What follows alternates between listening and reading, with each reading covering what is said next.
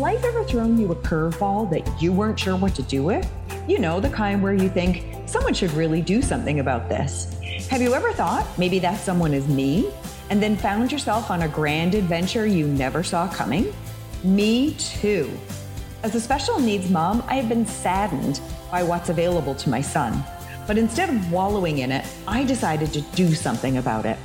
Along the way, I'm meeting extraordinary people and having the most wonderful experiences I never thought I'd have. I'm so inspired by what's happening around me that I want to share it all with you. Living Your Legacy is a community where ordinary people who have been called to create something bigger than themselves can come together to be inspired, connect, learn, and live into the legacies they want to see in the world. I'm your host, Michelle Slaney Travato, and this is the Living Your Legacy podcast.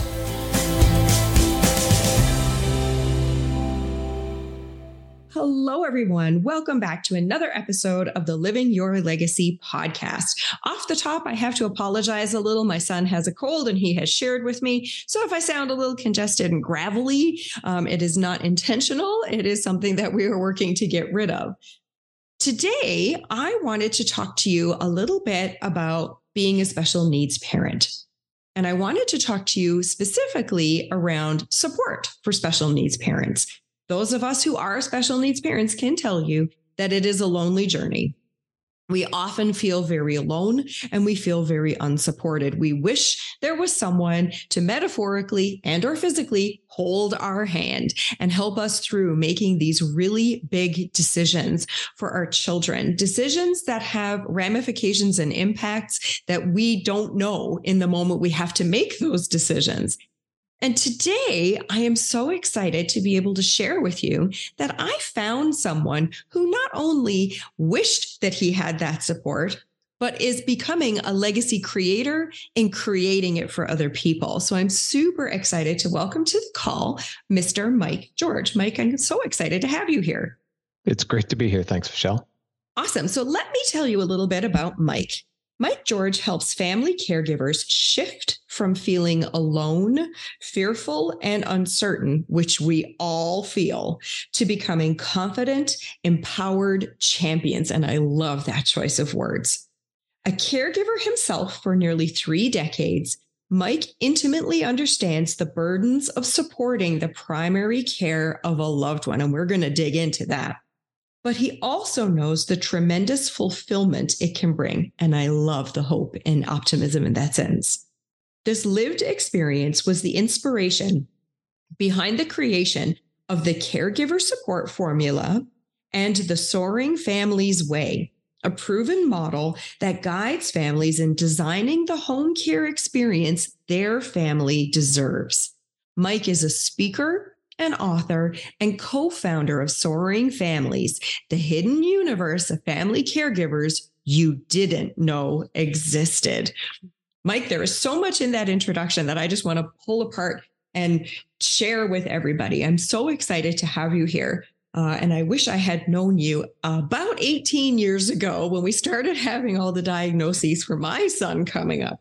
So tell us a little bit about your story. I mean, the reality is, when you're in grade 4 and the teacher asks what you want to be when you grow up, primary caregiver, probably not top of the list, and definitely not about creating support systems for other primary caregivers. So tell us the story of how you got to this. Sure. Well, as you said in the intro, it's 3 decades in the making. Our youngest, Ben, was born in 92, and it was an eventful pregnancy, if I can say that.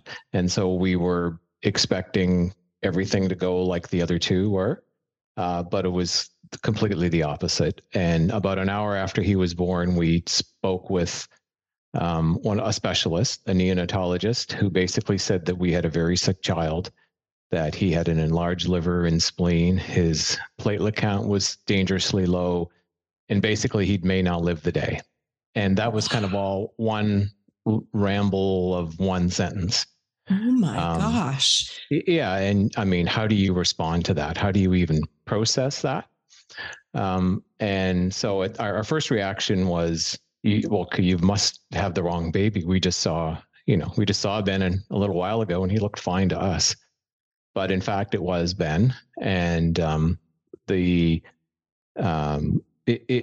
was a very surreal and unbelievably uncertain and stressful set of few days in the intensive care unit. No one could kind of figure out why it was like this, or why didn't we know about this before and what's happened. But one of the questions that we just basically asked is, could he die? And the specialist said, yes, he could. And so it was really about, they weren't sure what they could do to improve his condition, but they would continue to monitor and do what they could. And then about 4 days in, we saw a slew of people, of specialists and therapists and different people to try and, figure out what was going on and what our life would look like. But the thing that sticks in my head even to this day was a neurologist came and said to us basically that Ben may never walk, talk, or go to school. And again, one long, simple sentence, and you're trying to process. Even one of those things, you try to figure out, well, what does that mean? He won't be able to walk. Okay, he won't be able to talk. What do you mean not go to school? If all those combined, it was just it was overwhelming. No one could process that. No one knew what to do with that. And when we walked out of the hospital, 7 days later, basically we were given a laundry list of problems with no resolutions or no ways to solve them. And, we were told basically there was nothing anyone could do to help us. And that's how Ben's life and our life started together. We one day kind of blended into the next. We were dealing with, a number of health issues and just a whole lot of uncertainty. Even the fact that I had 3 physicians in my family really didn't help a whole lot, because they didn't really know. They kind of knew what could happen, but there was really not a whole lot of support or an understanding of, well, if you do these things, then things will work out. Like I look for that person, but I couldn't find that person. And it was basically Mike and Jan and Ben facing the world, on our own. And we had 2 other children, and all that experience that we had of being parents meant almost nothing in this particular case. So we were thrown into the deep end, and it was trying to figure out how we were all going to swim through it. There were a number of, there was doctor's appointment and specialist appointments, and we got connected with the Children's Hospital in Halifax, and that was the closest one. And that became our second home 3 times a year, just to see and monitor and figure out how we can help Ben. The biggest challenge for me, at least, and I know for Jan and everybody, and for Ben, is the fact that he has seizures, and those tend to be very scary. Those always are disruptive to everything, and they just turn your world upside down. And even to this day, that's something that we have to deal with and try not to think about, but it's an ongoing problem. However, as over the first 4 or 5 years, they were probably the worst of the years, trying to figure out what we needed to do. I don't know how many panic rushes to the ER we had, and surgeries and things like that. But at some point along there, we, I guess, decided or figured out or something happened where we said, there's no reason why Ben can't follow the normative pathways of life like everybody else. He has all kinds of support needs. He has all kinds of medical issues, but it's all about the support. If we give him the right support, there's no reason why he shouldn't be able to do that. And that was kind of our guiding light over the years to kind of pull us through. Not everybody, agreed with us. Not everybody could see beyond the problems that he had. And a lot of the experts lowballed, expectations, and rightly or wrongly. But we, pursued all of that. He went to public school. It was, I could talk for days on all those, ups and downs, but we eventually found people that, that believed in Ben and believed in us. And they were the ones that we stuck to kind of move us through and help us and help him develop. It got to the point where once he got into high school, which was very different from sort of middle and elementary school, we had kind of a transformation. We got to this school, and actually this school was a school that both Jan and I went to. And the staff there and the administration were just top notch. And they basically took us under their wing and said, we're going to figure this out. We're going to do whatever we can. We're going to find whatever supports we need. And everybody rallied around. And for me, that was a turning point, that we had this supportive community that, we could rely on, that Ben was comfortable in. And it was just despite everything else that was going on. He got through, high school. He stayed as long as he could. He aged out at the age of 21, because that's the end of your road into the public system. And it was something that towards the end of his high school years, we saw the learning that he was actually being able to do. And we're able to do that because we found another champion. We found a specialist who could help design Ben's language system, because basically for the first 19 years, he didn't have a voice. He had no way of communicating other than facial expressions. And so obviously he had no way of following any sort of academic program. But we did find someone who trusted and believed in Ben, was able to give him a language system. It's a communication device. And from there, we saw some real progress in terms of now Ben had a voice to say something. I mean, this is a long story, but basically we realized that he loves learning. He's going to continue to learn. And we found a way to enroll him in a post-secondary institution here in New Brunswick.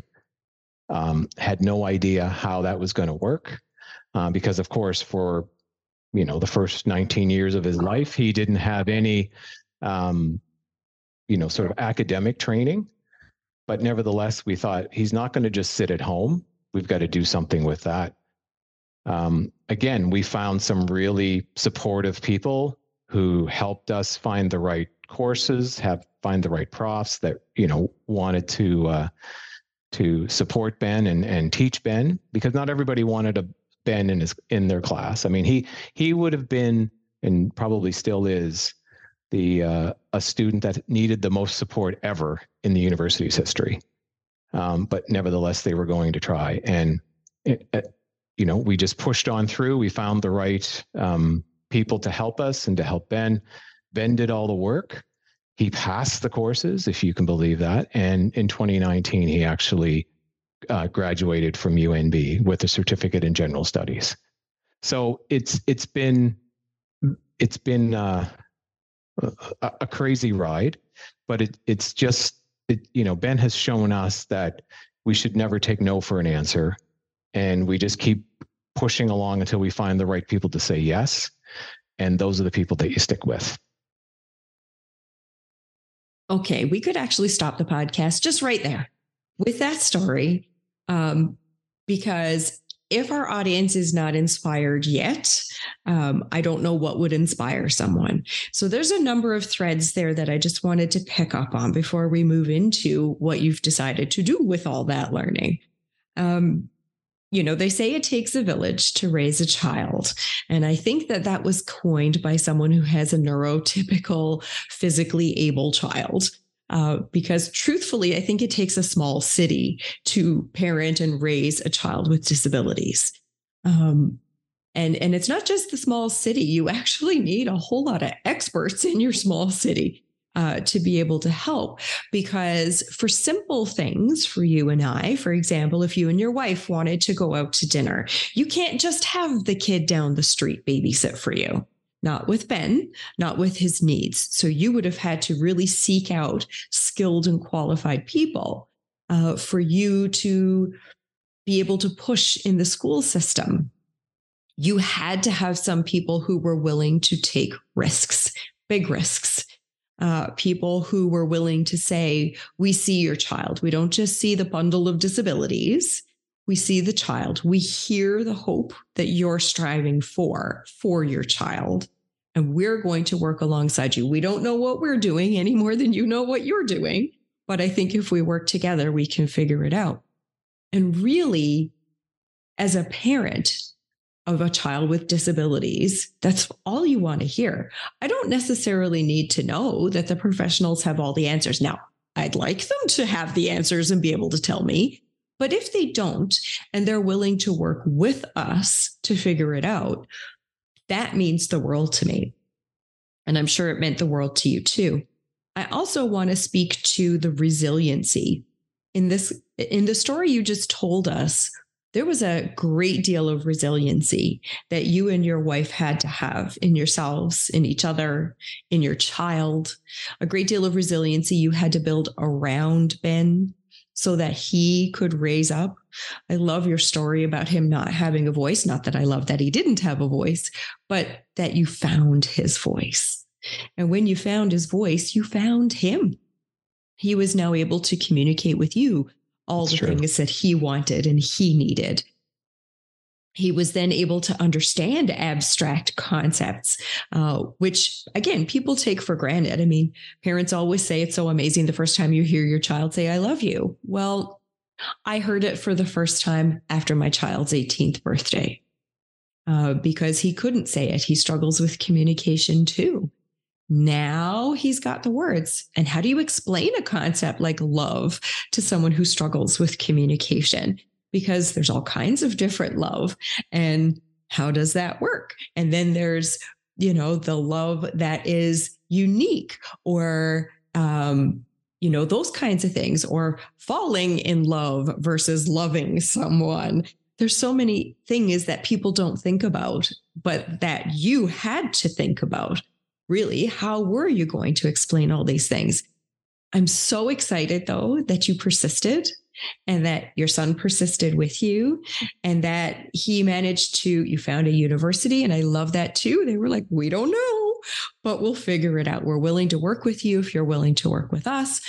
Again, that's an amazing feat in and of itself to get your son in and then for him to get himself out is extraordinary. You have so much in that story to be proud of. Of course, hindsight's 2020. So you can look back at all those kind of pivotal moments. I want to circle back, though, to the very beginning, because the very beginning, I think, is the beginning of what has become now what you're offering as your legacy. Those phrases that your child may not walk or talk or go to school. Again, you're right. In and of each one of them is a very overwhelming thing to put them all into one sentence. And I giggle because I have heard those sentences myself. And I'm pretty sure I sat there with my mouth open, like, what? Like, I couldn't think of any other word. Like, what? And, to think you have to go home with that. They sent you home 7 days after he was born with all that swirling around in your head. 2 other children at home. And the what do we do now question. Like, what do we do with this information? There are so many people who would go down a very deep, dark hole with that and stay there. Have a lot of difficulty finding the sunshine anywhere. And I'm sure you had days where that hole seemed pretty deep and dark and the sun wasn't shining very brightly. But still, you found your way out of it.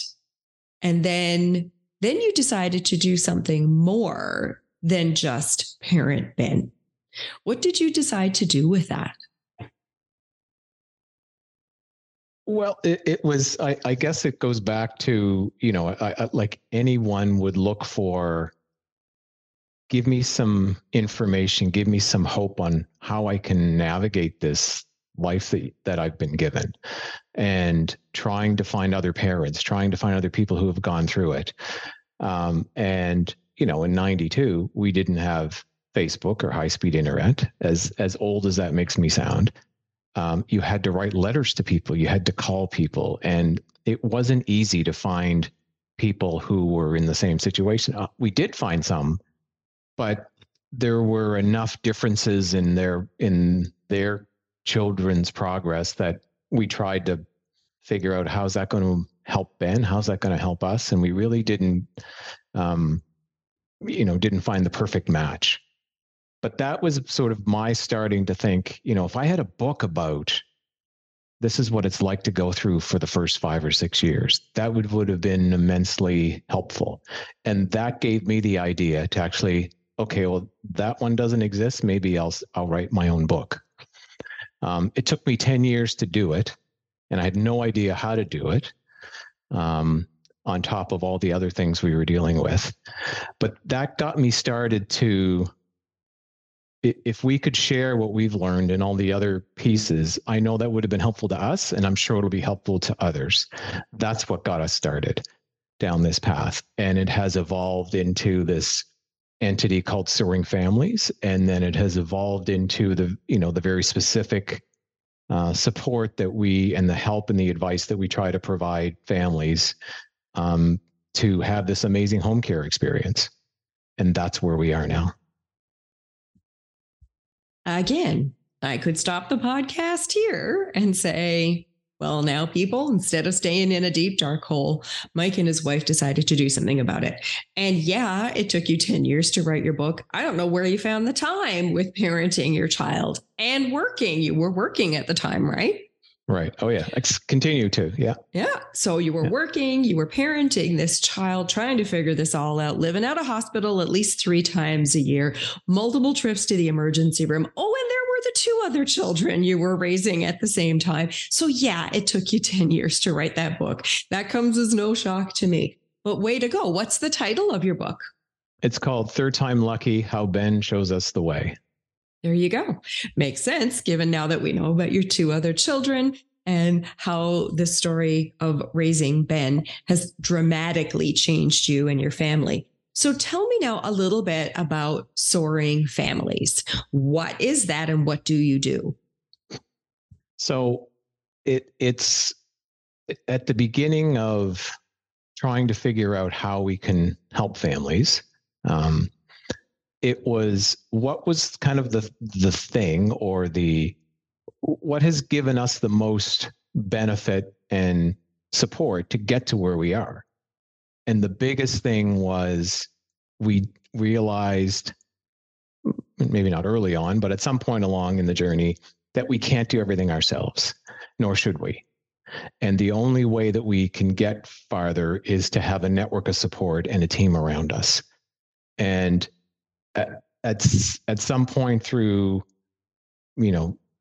our children growing and going to school and us having to work and all those sorts of things, finding care for Ben was a big deal. And it wasn't easy. When he was younger, you could get a babysitter. You could get someone to sort of fill in the gaps when you weren't around. But as he got older and things got more complicated, you need to hire somebody who did that for a living, or someone who wasn't a babysitter, if you will. And we went through a lot of iterations of how do we find the right person? How does that work in our home? And we made all kinds of mistakes, and we paid for those mistakes. And we did have someone who stayed with us for 7 or 8 years, maybe longer. And that was probably our biggest mistake, is because it's a tough job, and we didn't recognize how tough it was for others, even though we were living it 24 hours a day. And she was our only caregiver. And she left on a Thursday evening one day, and her husband called and basically tore a strip off me and said how poorly we treated her, and she's never coming back. And so it was, what do you mean she's never coming? She was just here an hour ago. Can I talk to her? And no, you can't talk to her. And that was it. Our caregiver quit, and no notice, and we were left hanging. And it was from that point that we realized, okay, we can never, ever be in this situation again. Not not only that, but okay, what are we going to do tomorrow? We both have to go to work, and next week, and like so on and so forth, right? It just was, the rug had been pulled out and we had no idea what to do. So that kind of started us thinking, okay, what do we need to put in place? Like, we can't be around this anymore. And that's where this notion of, I guess, a process, we had to take a more professional way of finding caregivers, getting them trained and making sure things were working well. And we put this, that's what we had done in our work lives. We hire teams and manage people, and so we know the process to do it. So why would it be any different than bringing someone into your home? Well, it is, but finding and making sure that work was where Soaring Family started. And that provided us the biggest benefit. I mean, I wouldn't be talking to you right now unless someone was with Ben. And it's part of his caregiving team. We call them Team Ben. So that's what we've formulated into a set of, I guess, a set of processes and steps for someone to take and say, okay, if I want to find someone for my family, what do I have to do? First, you do this, and then you do that. And it has evolved into a more comprehensive training program that now we call the Caregiver Support Formula. And it has evolved since we started, obviously. And it's really based on what we see as the three pillars of home care.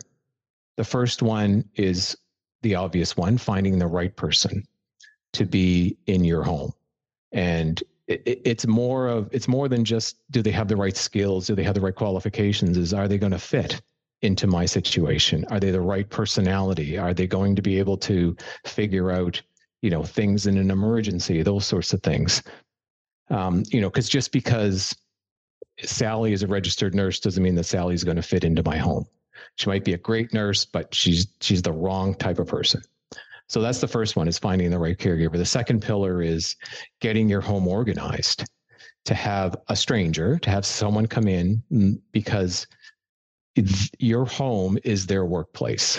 And that creates a really different and interesting dynamic that you don't want to mess up. And that's something that we had messed up. You don't want everyone to blur the lines, because even though they're, a really good person you found, they can never be your friend, because that blurs the line between sort of employee and employer situation. You'll get into real trouble if you blur that line. So we show families how to do that.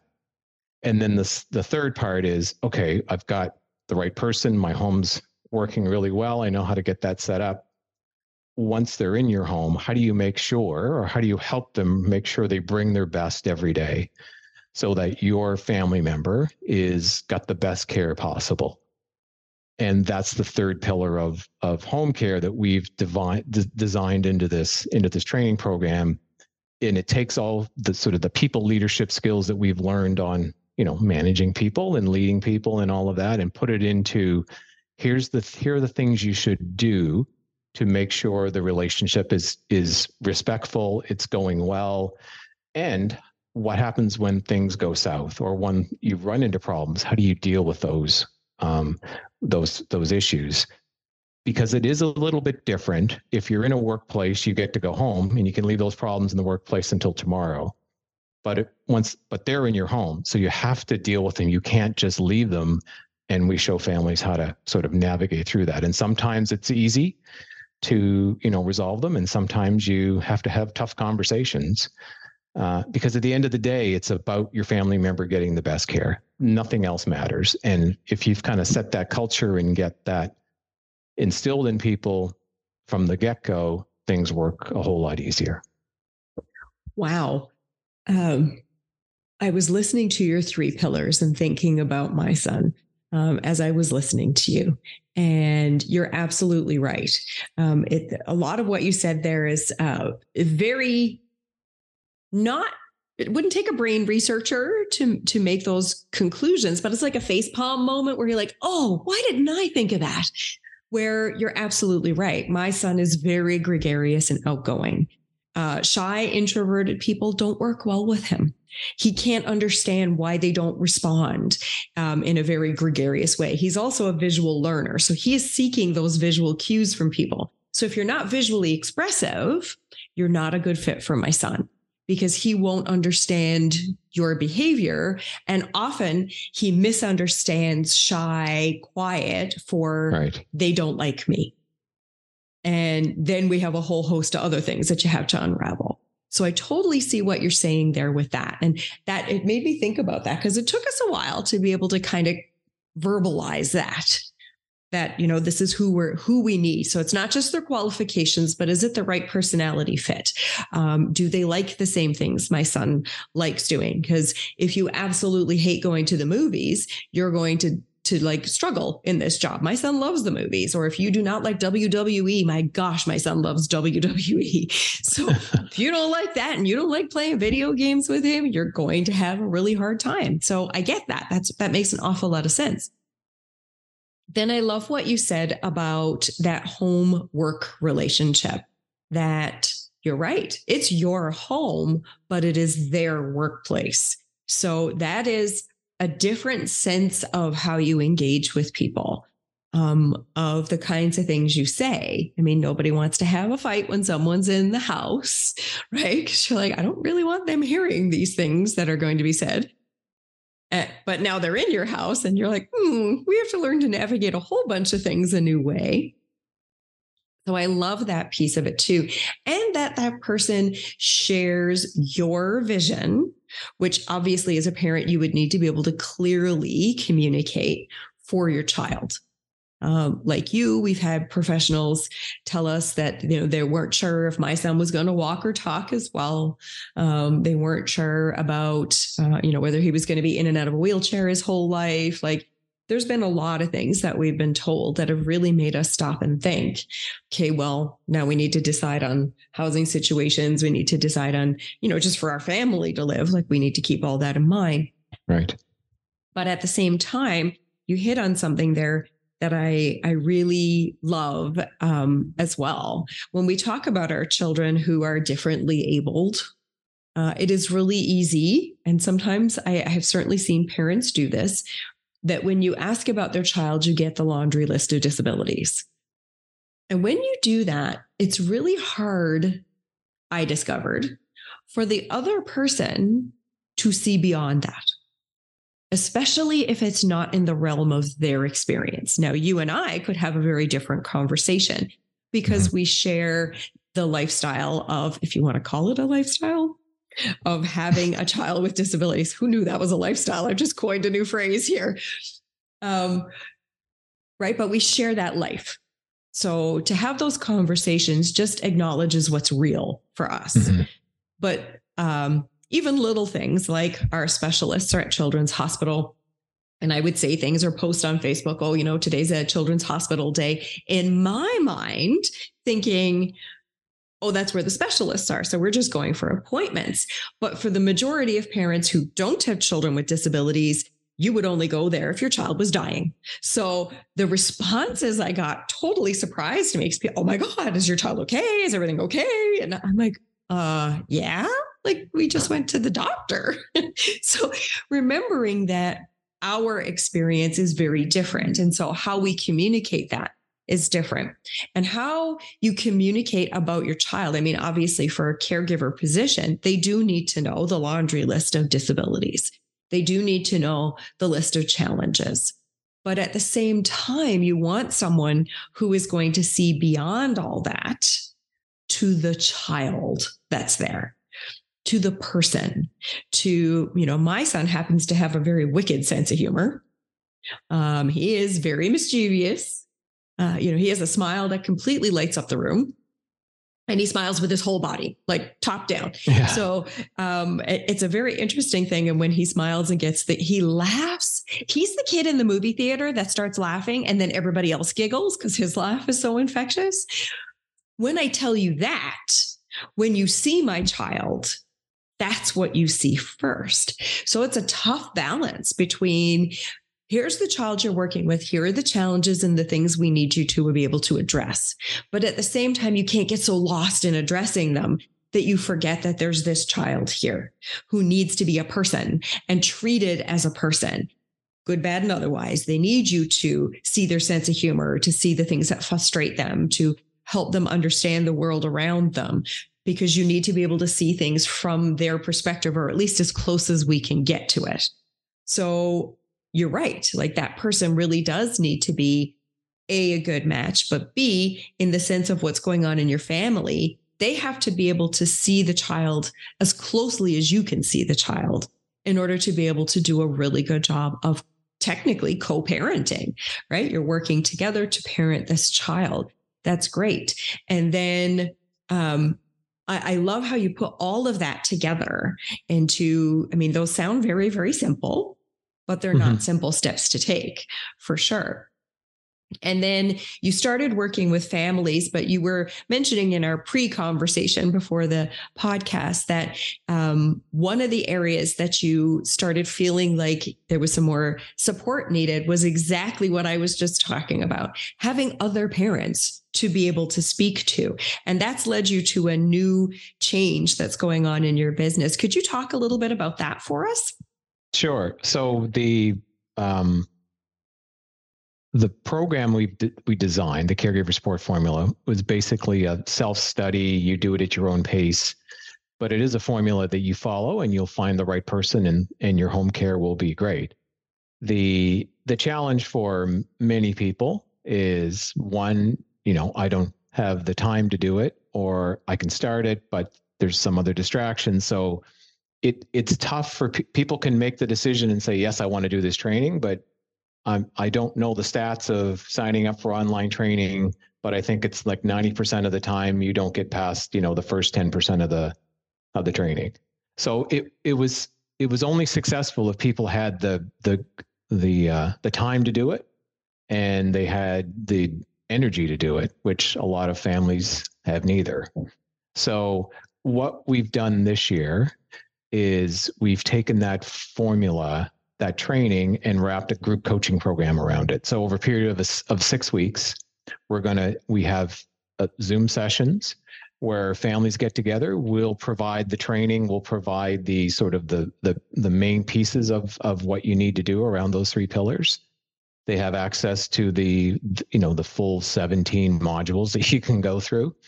And we have a conversation every week about, here's what you can do. You can ask questions. The interaction of a group session is so much better than, doing it on yourself. You get to learn from other families that may be further down the road than you are, or just have different experiences. And that whole development of that rapport is second to none, really.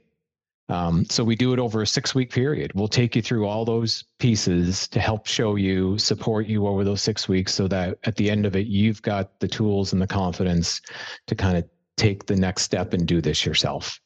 And that's what we've done this year to get people off the ground, if you will. What we've found and what we were hoping was that, people would walk away with the confidence and with the skills to do it, but we weren't sure. This was just in looking at what we could do and what really would happen, we weren't really sure until we tried it. And every person, and this is not exaggeration, and I'm not trying to say this is the best thing ever, but it is. Every single family has been it's a transformation for them. It really is. It's a mindset shift. It's a realization of, wow, I can do this. I now have a confidence, and I don't have to take the first person that the agency sends me. And here's why. And when I do have someone in my home, I know what to do now if this happens. So it's exactly what we were hoping would happen. And that's what gets us out of bed every day, is that we're seeing that transformation in other families is just amazing. It's so fulfilling for us. And we want to do it, for 1 million more families, if that's possible. Well, we'll certainly do our best to make it possible. And I love that. It is the community piece that so many of us as special needs parents are missing. Like your son, my son has some very unique challenges and a unique cluster of disabilities. I've never met another child who has my son's cluster of disabilities. I'm told that they are out there. I have never met one. And no family connected to one of those children.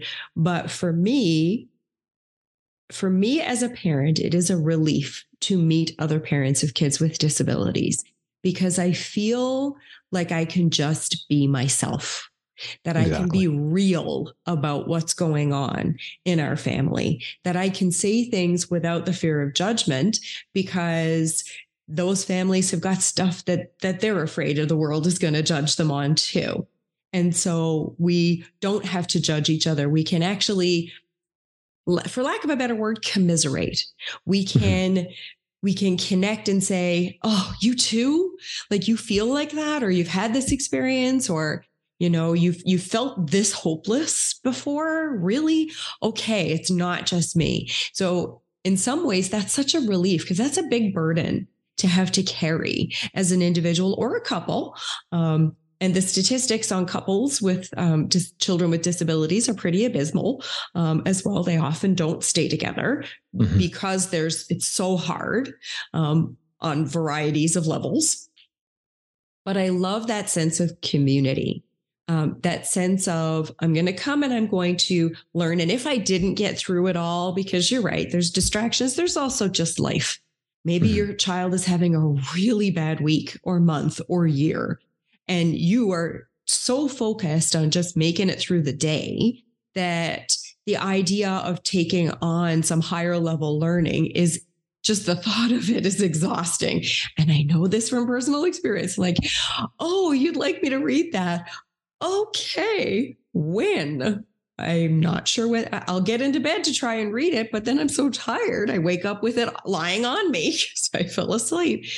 So that ability to hear other people's voices, to hear your words of wisdom, to hear, well, I read this, but maybe I didn't understand that, or I'm not sure how that applies to my situation. Can I ask some questions about that?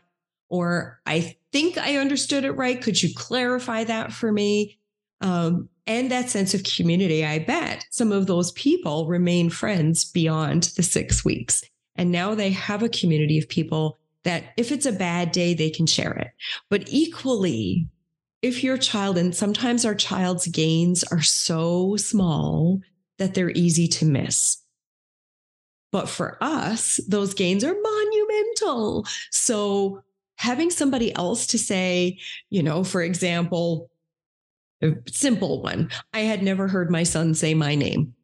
For the longest time in my life, I was, Yeah. That was the title I had. He had daddy. It was Addie is what he called him. So Addie and he would point at me. And I thought, well, that's just not fun. That's not the name I want. And then it progressed to him calling me Ma. We had to really work on that. And then it went from there to Mama. And then one day I was working away and I heard this little voice behind me go, Shell. And I froze. Wow. And I turned around and I looked at him, and here he was standing there proud as punch, and he was 8. So it was 8 before I ever heard him say my proper name. Now, my other son was saying my name at like 2. He would go, Mama, Mama, Mama, Michelle. Because of course I would turn around and be like, why are you calling me by my name? I am Mama. So, but my oldest son, he was 8. And that was such a huge, like, I remember I remember he was wearing his pajamas and it was in the middle of the day. Like, I remember so many details about that because that was a very profound moment.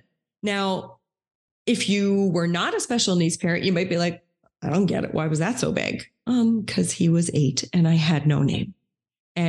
But another special needs parent, I watched your response as I told you that. You responded the way I would respond if another parent told me that. You recognized the monumental moment that was in my life and in his. And he was so excited about it. He still refers back to it because I responded so strongly. It made an impact on him too. And so now when he really wants my attention, he'll go to Shell. For sure. He's figured that out. Yeah. He totally has. He's got me all figured out. Mm-hmm. But that sense of community, that sense of other people to share with, that sense that it is a shared responsibility and a shared place to share your successes and your fears and your worries. That is huge. And that is regardless of what country you live in, what language you speak. That's a common feeling. We all want to be connected. We want to have, I refer to us as the dragon slayers. We get up every day and slay the dragon every day. It might be a dragon that's connected to our child. It could be parenting and working. It could be just making time in your own relationship. Whatever it is, you slay the dragon every day. And I never realized how important that community was until I found it. And that's huge. And I'm so grateful that you took the initiative to take that on, because that's a blessing, regardless of children's disabilities or what families are dealing with, just to have some other people who get it, who speak the same language, who live similar experiences, really makes such a world of difference, so that on your bad days, the days where you were down in that deep, dark hole and you're thinking, I don't know how I'm getting out of here today, there's a hand reaching down for you and someone is saying, I'm here. I'm here. You're going to be okay. I might not have the answers, but sometimes just talking it through, you'll figure it out. Or maybe I am, like you said, a little further down that road than somebody else. And I can share with you my experiences and the lessons I've learned from the mistakes I made, so you don't necessarily need to make them too. I love all of those things. That's just such an incredible story, and such power in you taking the initiative to say, well, if it is to be, it's up to me. If we want to create this kind of a community, if we want to have it, then we need to put some effort in to create it. I think that's really extraordinary and very, very powerful. So I'm sure that there are going to be people listening to this who are thinking, I need to know that guy too. So how can somebody find you? What's a good way for someone to find you? So the easiest way is really just send me an email, and it's mike@soaringfamilies.com. I read it all the time. It's something that I enjoy getting from people and interacting. And yeah, that's the quickest, simplest, and I will respond personally to everyone that sends me a note. And I just wanted to add one thing. So the community part has been really the driver for Soaring Families. And we've had it for 7 years now. And for 7 years, I've been trying to figure out, how do we build community? How do you create something that's energizing for people, that exactly all the words you just said, where you can come in and you can share and learn and all of that. And there's thousands of Facebook groups out there. That's not what I was looking for. I was looking for something different. And so it kind of all came together last week, talking to a couple of friends of mine. And what I'm doing in January is launching a beta version of what I'm calling the Soaring Families Inner Circle. I don't know how it's going to go. It may, if we get great feedback and people are excited about it, we'll keep going. We're just going to try it for a month. If it bombs and it's like, this is the worst thing possible, then we'll stop. So we really have nothing to lose for people. And so I'm inviting some people who want to try this, some beta subscribers. They want to send me an email to say, what's this all about? How's it going to work? We'll probably just meet a couple of times in the month. You don't want to, burden people with all these expectations. Let's get the conversation started and see how it goes. So that's really why we wanted to build Soaring Families. It's great to give people the skill sets and the confidence. But, once you're done the training, then what? You still have other things that happen every single day, as you mentioned, right? Mm-hmm. So, yeah, just to do that. And so, yeah, reach out to me and I can, let's try to work this together, build something that's really cool together. And I'm ready to go. That is awesome. And I'm so excited because this is the first I've heard of it too. So that's really exciting. And I'm excited for you and for the people whose lives will be impacted. So of course, this is why I chose you as a legacy creator, because you are someone who is clearly living into your legacy. It's not something that's done. You're still seeking ways to create and connect and to support people and do all those other wonderful things. And I am so grateful that I've had the opportunity to meet you and now to use this platform to amplify your voice out to a whole new audience. Thank you so much for being with us today. It really was an honor talking to you. Oh, it's my pleasure, Michelle. Thank you for the time. It's been fun. That's amazing. And for those of you, if you didn't get a chance to write down Mike's email, we will be posting his email address and all the links to the different things he's got going on in the show notes. So please go in and check them all out. If you think that Soaring Families is a connection piece that you need in your life, I highly encourage you to reach out to Mike. He really is like this when you talk to him. He's not just doing it for the podcast today. We've had a conversation once before, and he was actually kind enough to reach out to me in between then and now to offer to stay connected. And I know he responds very quickly because I've emailed him several times and he responds very promptly. Or if it's, do you know families who might be having a difficult time? Pass on the podcast link to them, pass on Mike's email address to them, and ask them to reach out too. One of the best gifts we can give our children is to have the courage to rise above and be better parents ourselves. So I highly encourage people to reach out and start forging this international community. Again, regardless of language or country, our experiences are very similar, and the wealth of knowledge and support we can offer each other just makes everybody's lives better. So again, Mike, thank you so much. I really and truly believe that your legacy is going to change those millions of lives you hope to reach. Thanks, Michelle. No problem.